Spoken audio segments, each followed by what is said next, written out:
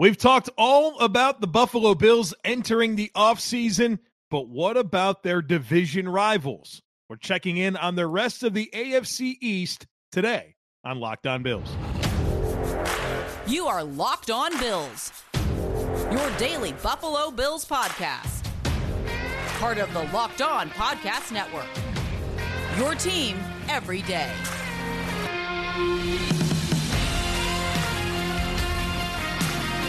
What's up, Bills Mafia? It's Joe Marino from the Draft Network, and I'm your host of Locked On Bills.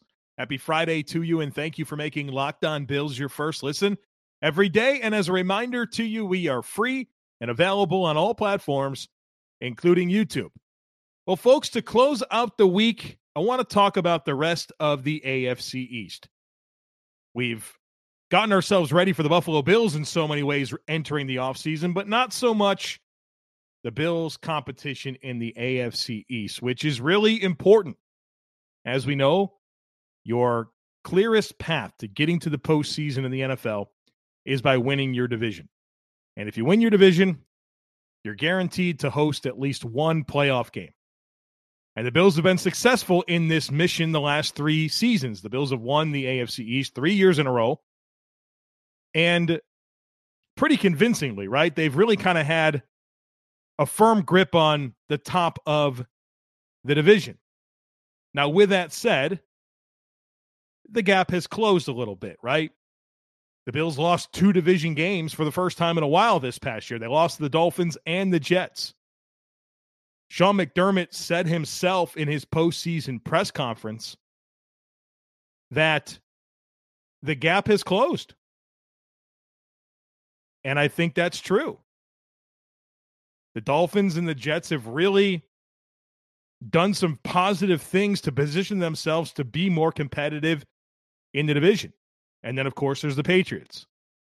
And so what I want to do is look at each of these teams, talk about some of the changes already that's existed within their coaching staffs, talk about the assets that they have entering the offseason, some of their expiring contracts, their needs, and the biggest storylines for those teams as we approach the new league year. Now, next week on the podcast, I'm very excited. I'm going to do all of the free agency preview type stuff, offensively, defensively, and you're going to get my mock offseason.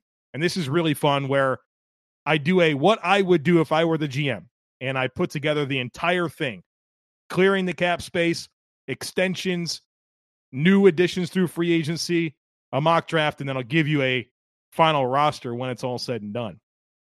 So yeah, that's to look forward to next week on the podcast. Of course, make sure that you are subscribed. Let's start this conversation with the Miami Dolphins, because I think the Miami Dolphins are the team in the AFC East that presents the biggest threat to the Buffalo Bills moving forward. Last year, Miami was 9-8. They were number 2 in the division. They earned the 7th seed in the AFC, made the playoffs, and then had the wild card loss to the Bills. When I think about the 3 games that the Bills played against Miami last year, those contests were far more competitive than in the previous 3-4 seasons, right? The Dolphins won in week 3 in a game that was lopsided in every imaginable way except for the score. But then the game in December in Buffalo, tight ball game. Bills hit a game-winning field goal at the end. And then obviously the playoff game in Buffalo with Miami playing a rookie 7th-round quarterback in Skylar Thompson with a pieced-together offensive line really gave the Bills all they can handle. Now, some of that was because of the Bills and their own mistakes, but that game was close. And all 3 of those games were close. Very tight margins in all 3 contests. And so the Miami Dolphins have really, I think, done the most recently to position themselves to really compete with Buffalo. And obviously, these teams, all of them, are going into this offseason once again saying, what do we have to do to continue closing that gap? While the Bills have to, what do we have to do to make sure that that gap still exists? Now, one big thing that's happened for Miami already this offseason is a new defensive coordinator. Gone is Josh Boyer. And now they have Vic Fangio as their defensive coordinator, who's one of the best defensive coordinators in the NFL and has been for a long time. That's an upgrade. They got better there. And Josh Boyer, for some of the moments of success he had with the Dolphins defense, I think his inability to adapt last year with some of their personnel losses, mainly in the secondary, and really clinging to aggressive blitz packages, clinging to man coverage in long and late downs, really put his team in some bad spots. And I think Vic Fangio is going to elevate that coaching staff in a significant way on defense. Obviously, they're pretty loaded up front with defensive line talent. When you think about Christian Wilkins and Jalen Phillips, Zach Sealer, they're in good shape there. And Vic Fangio has been really outstanding at getting production out of back seven players. And I think he's really in so many ways a great hire for them to maximize their talent and really bring their defense forward. So when you think about the assets that Miami has this offseason, right now they are $16.3 million over the salary cap, which is right about where the Bills are. And just like with the Bills, there are several very logical levers that they can pull that can put themselves in a positive cap position and position themselves to add some players. And Miami is becoming one of the more attractive destinations in the NFL. The NFLPA released an amazing survey that included, I think, almost 1,300 players, where they graded their organization through a bunch of different lenses, whether it was the training staff, the training equipment, the locker room, travel dynamics, player support for their families, all of those things. And Miami, I think, was number 2. Bills were number 9. They got a little bit of a docked for travel, where, the Bills have had some tough travel dynamics to begin with, but some complaints about younger players having to room together, that type of stuff. But mostly that was a good story from the Bills lens, but Miami was number 2, like super high rating.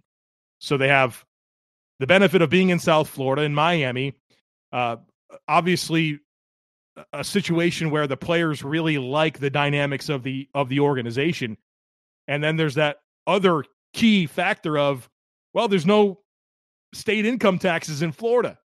So if you're getting paid $10 million a year in New York compared to Florida, as a player, you're bringing home a significantly more money, more take-home pay. And that's going to move the needle, right? So there's a lot of good tiebreakers that the Miami Dolphins have in their pursuit of players. So they're going to get in a situation where they can have some flexibility. They're not going to have a ton of spending power like they have in years past, but they'll have enough to make some additions. Now, looking over their most notable expiring contracts, on offense, tight end Mike Gesicki, who was a big-time flop for them playing under the franchise tag this past season, was never a good fit for Mike McDaniel's offense, but they brought him back, and it went about how I thought it would. He'll certainly walk and be on a new team.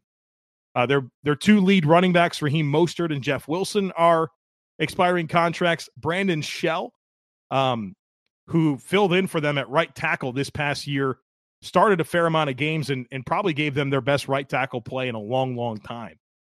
And then I'm listing Teddy Bridgewater because he's the backup quarterback, and when Tua Tagovailoa and his injury history is your quarterback, QB2 is very, very, very important. You know that I think it's important for every team, but especially when Tua is your starter and he's had the injury history that he's had over the last several years of his football career, even dating back to Alabama.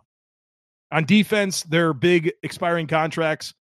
In the secondary, Eric Rowe, who's been a kind of a mixed-in safety player that they'll use over tight ends, and they get into some of their personnel groupings. They like to deploy him.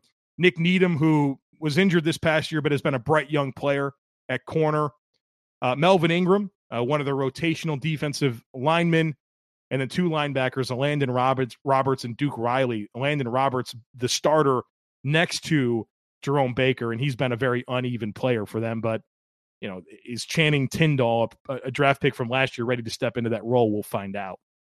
So I think their biggest needs entering the offseason are running back. Obviously, their 2 lead guys, Mostert and Wilson, are expiring contracts, so they'll need to address that situation. Tight end, I think, is a big deal. I think that's an area of their offense where they didn't get the production they wanted, both from a blocking perspective and a receiving perspective. I think that's an important piece of Mike McDaniel's offense. And so whether it's a veteran or a draft pick, I think they're going to really, that tight end room is going to look a lot different, and it needs to. Still think they have work to do on their offensive line. They can use starters / upgrades at left guard and right tackle, in my opinion. Linebacker, they need that running mate next to Jerome Baker. And then corner's kind of an interesting situation with Byron Jones, who missed all of this past season, which was not expected to be the case. And then some information recently came out where he really talked about some of his physical limitations, and it didn't really sound like a guy that had football in his future. And so with Xavier Howard coming off of a bad season, playing through some injuries, aging, right? He's been injured. You worry about how long he's going to be a viable starter. They got a nice young player in Kader Kuho, but he's maybe more of a slot. They need some bodies here at corner. So I think they have those are the areas that they need to address. Their draft picks, very limited. They don't have their first round pick. It's been forfeited due to the tampering. So they have picks 52, 78, 85, 179, and 241. So a 2, 2 3s, a 6, and a 7. Biggest storylines for the Dolphins entering this offseason. Number 1 is Tua's health. He didn't clear concussion protocol until several weeks into the offseason and suffered multiple concussions this past season. He's taking a form of mixed martial arts that is supposed to help him fall better and protect his head. This is big stuff here. I know it might sound silly, but Tua's got to figure out how he can be more available for the football team. That's going to be big. And it's not just last year. Tua's been injured consistently over the last 4 or 5 years of his career, dating back to Alabama. So Tua's health is a big deal. Year 2 under Mike McDaniel, their head coach, offensive-minded coach, right? That's a big storyline, is how he's going to evolve, both as a head coach and operationally, and some of the issues that showed up throughout the season, but also how he's going to evolve the offense, right? And I think for him, a bigger commitment to the run game, which comes from better personnel on the O-line and at tight end. Wanting to run outside zone and not having a tight end that can win the edge, that's a problem. So I think there's some evolution there, and with incorporating weapons in the passing game that aren't Jalen Waddle and Tyreek Hill. Now, you want those guys to get the ball a ton, but I think they can take another step if they lean into some more of their ancillary components of their passing game. So that evolution, which includes running back, tight end, O-line, scheme evolution, and then it's about Vic Fangio, his impact on the defense, getting Jerome Baker a running mate. That's going to be important at linebacker, and then getting healthy in the secondary and sorting out the Byron Jones situation. So, there's not a whole lot in the balance. I think it's a clear path for what they need to get done. But obviously that's the team that right now, if you say who has the best chance to knock off the Bills, it's Miami. Very clearly, playoff team last year. They hit that lull late in the season, and I think that was part of their maturation as a football team, and Mike McDaniel as a head coach, and obviously having their starting quarterback hurt again, right? Those are hard dynamics. Meanwhile, all the dynamics of their defense with Josh Boyer, their injuries, they're going to be better for all of that, but they're probably looking at some of those, all of that stuff that I just mentioned there as a bunch of microtransactions that if some of that was different, maybe it was even more competitive last year.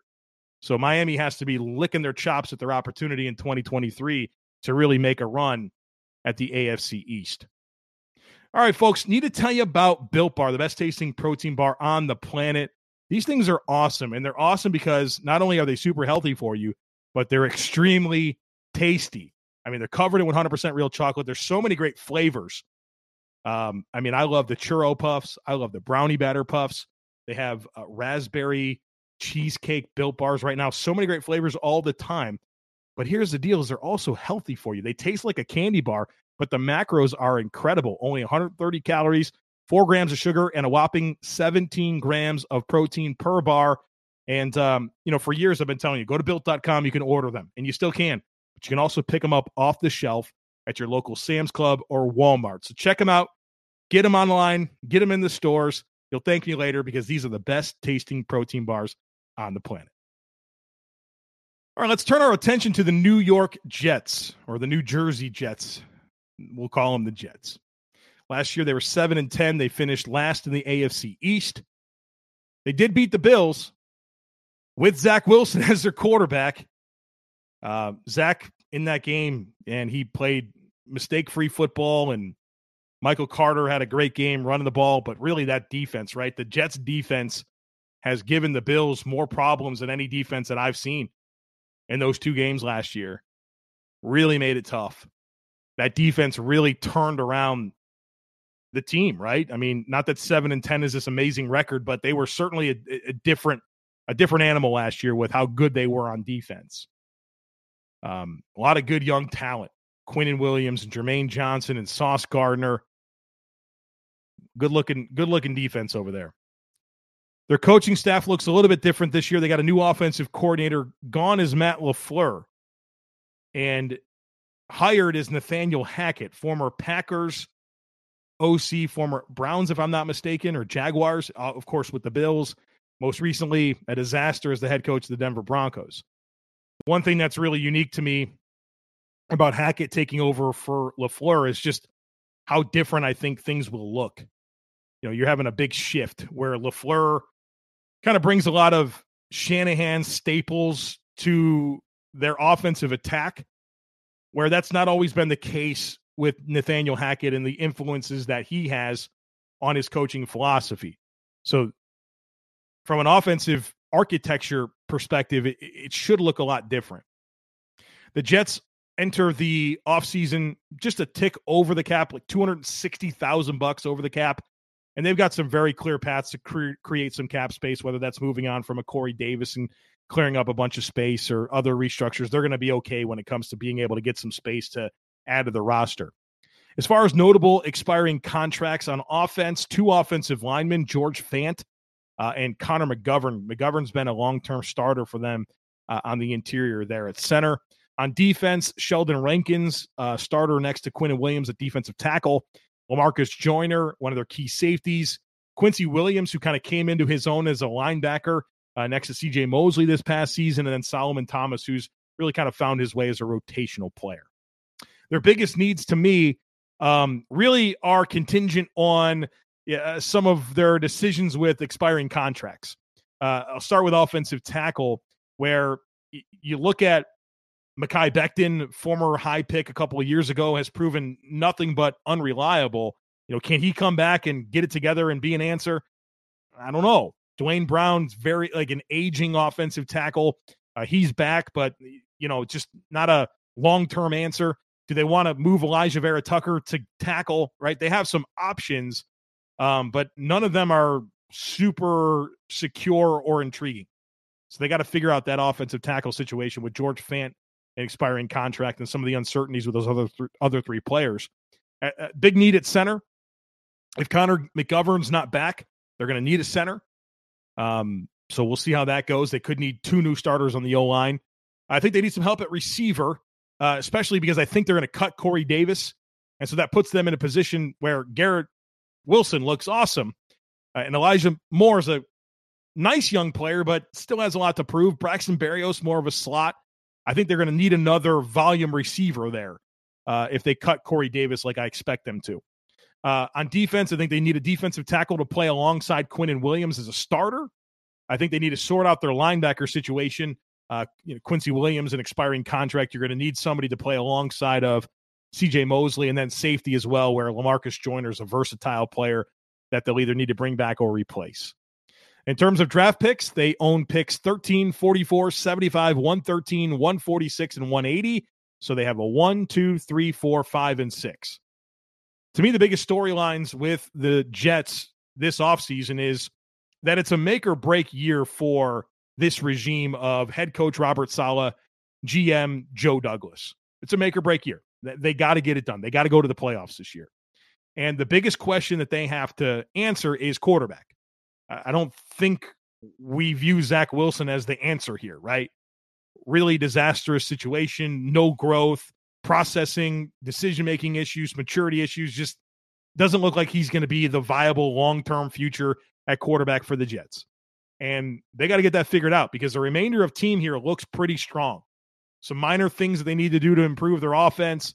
Defensively, this team is stacked. Again, a couple of minor things, but they're ready to compete. To me, they fit under that bucket of, hey, we're a quarterback away from being a playoff team. I legitimately think of that about this Jets team. And, they're in on this Derek Carr conversation. They're in on the Aaron Rodgers conversation. We'll see what happens with Lamar Jackson. But this is the type of situation that is going to lead to a notable move at quarterback. I don't think they're just going to roll into this thing hoping that Zach Wilson proves himself next year. I think there's probably a more likely chance that Zach Wilson is off the team than he is the starter or the preferred starter. So they got to figure out this quarterback situation, and Joe Douglas and Robert Saleh's tenures depend on it. And you get the sense that Woody Johnson, as the owner of this team, is pretty sick and tired of not having the quarterback situation figured out. They've missed on their last 3, right? Maybe probably even more than that. But you look at a history of Zach Wilson, Sam Darnold, Mark Sanchez, all players that you picked high in the draft, 2 of which you traded up to get, didn't pan out. There's got to be some restlessness from Woody Johnson as the owner to get this figured out. And that's why I think that they are absolutely in the mix to pay Derek Carr or trade for Aaron Rodgers. You have a restless owner, you have a GM and a head coach in a make or break year, something significant's happening at quarterback.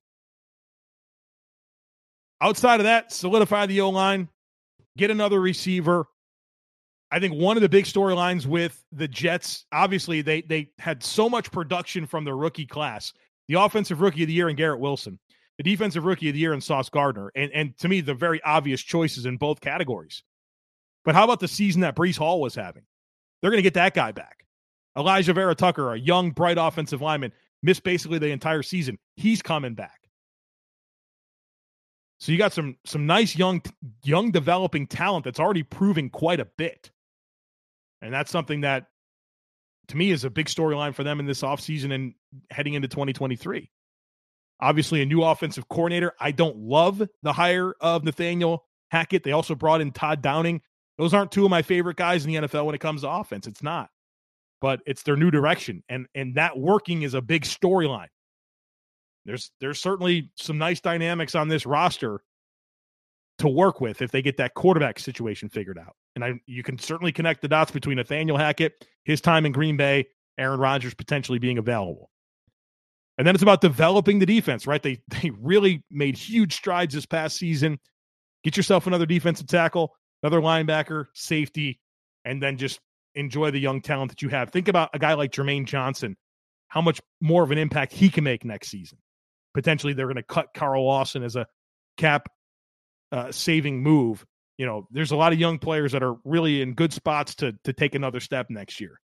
But they got to get this quarterback situation figured out, or else it's going to be really tough for them to maximize their potential as a football team. There's one more team to check in on, the New England Patriots. And we'll do that right after a quick break. All right, let's talk about the New England Patriots. Last season, 8-9, 3rd place in the AFC East. Their matchups against the Bills told a different story to me than the matchups against the Dolphins and Jets. The Dolphins and Jets played the Bills way more competitively than the Patriots did. And I just feel like that gap is still there between the Bills and Patriots, where the Bills are just further ahead. And we'll get into some of the dynamics with the Patriots as we work through this conversation, but they're the team that concerns me the least. Now, at the same time, They have the most assets at their disposal this offseason of any team in the AFC East, and it's not particularly close. It's not close at all. So they're going to have a significant offseason here of adding talent, or they should at least, because they have the resources to do it. So not only are they going to add talent, but they've already made a significant change to their coaching staff by bringing in Bill O'Brien as their offensive coordinator. And you can say what you want about him in his role as the head coach / general manager of the Houston Texans and how that tanked at the end, but had a lot of success offensively before that. Obviously a good run at Alabama as their OC. He's done a good job in the NFL. And he's certainly, without a doubt, a massive upgrade to the disaster that was Matt Patricia and Joe Judge running this Patriots offense last year. A complete joke of a situation. We knew it when it happened, and then I think it was probably worse than we even thought it could be. Some of the reports coming out after the season about Mac Jones and his complaints about the situation and him having to seek out other coaches and staffs in the NFL to get some support. Just a disaster of a situation with that offensive coaching staff. And a disaster of a situation with how this organization has supported Mac Jones. Mac Jones, not a player I like a lot, right? I had a third-round grade on him. Never thought he was going to be a meaningful NFL starter. He's kind of done exactly what I thought he would. But my goodness, are they failing him from a personnel and coaching perspective? Now, I think Bill O'Brien is a good hire to right some of those wrongs. There's no doubt in my mind that Bill O'Brien can really help and be an asset to Mac Jones. I worry about what this relationship is right now between Mac Jones and the Patriots because all the rumblings are bad. I mentioned they have assets. They do. They enter the offseason before they make any moves. No restructures, no cuts, anything like that. With over $32 million in cap space. That's actually seventh most in the NFL. So they got cap space. As far as notable expiring contracts, Jacoby Myers, who's been a really important receiver for them. Isaiah Wynn, former first-round pick, starting tackle. Damian Harris at running back, who's been somewhat neutralized with, or I wouldn't say somewhat, he's been neutralized with, or marginalized might be the better word. I think Damian Harris is a good back, but Ramondre Stevenson has come in and really taken hold of that backfield situation. And then Nelson Aguilar, I would also kind of lump in here as an experienced receiver for them. On defense, Jonathan Jones, who was their number one corner last year. Devin McCourty, who's been a fixture at safety for the last 105 years. Jabril Peppers, who's been a sub player for them. And then Mac Wilson, who got some run at linebacker for them. To me, the biggest needs of this football team entering this offseason are wide receiver, right? Like, even if they bring back Jacoby Myers, they need more here. Devontae Parker, Tyquan Thornton, Jacoby Myers, if that's your top three receivers, that doesn't scare anybody. They got to get some meaningful wide receiver talent. And if I were New England, I'd be the team that'd be looking to trade for DeAndre Hopkins. But here's the deal with that. Has that bridge been burned based on the way things finished in Houston between Bill O'Brien and DeAndre Hopkins when Bill O'Brien traded him away for a ham sandwich and an old running back in Duke Johnson? Or not Duke, David Johnson? I wonder if that's on the table because I think that'd be a perfect situation. The Patriots should absolutely be a team that trades meaningful assets to get a legitimate receiver in the building. I don't know if they will. The Patriots have just really struggled at that position for so long. They got to get better at receiver. They're going to need some help at offensive tackle. I'm not sure if they're going to want to continue to ride the Isaiah Wynn roller coaster. When he's healthy, he's good, but he's not always healthy. Injuries every year. So I think they need a starting offensive tackle. On defense, corner is going to be big. They put a lot on their number one corner. It's a really key position for them. And you can tell that they didn't have J.C. Jackson, and they didn't have Stephon Gilmore, and they didn't have Darrelle Revis, or insert whatever really good number one corner they typically have had. And relying on Jonathan Jones to do that was a big ask, especially with the amount of bump and run and man coverage that they want to play. So I think they need corner, and they also need safety. And, you know, they roster a bazillion safeties, but with Devin McCourty, you know, got to be getting close to the end here. And Jabril Peppers, again, both those guys expiring contracts. I know they have Kyle Duggar, who's a nice young player, but They need more there based on the way how they want to play defense. They could probably use an upgraded slot corner.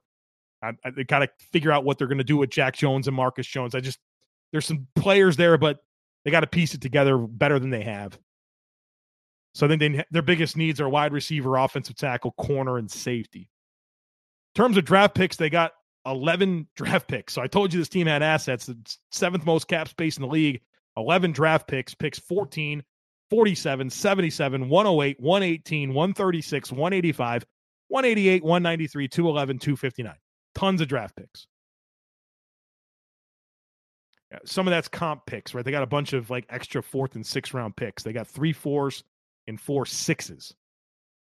They also have a 1, 2, and a 3. They got some draft capital at their disposal. As far as the biggest storylines for the Patriots entering this offseason, kind of got into it already. It's this Mac Jones situation.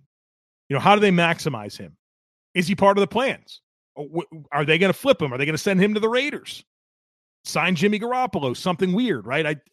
I don't know what's going to happen here, but I think it's all on the table.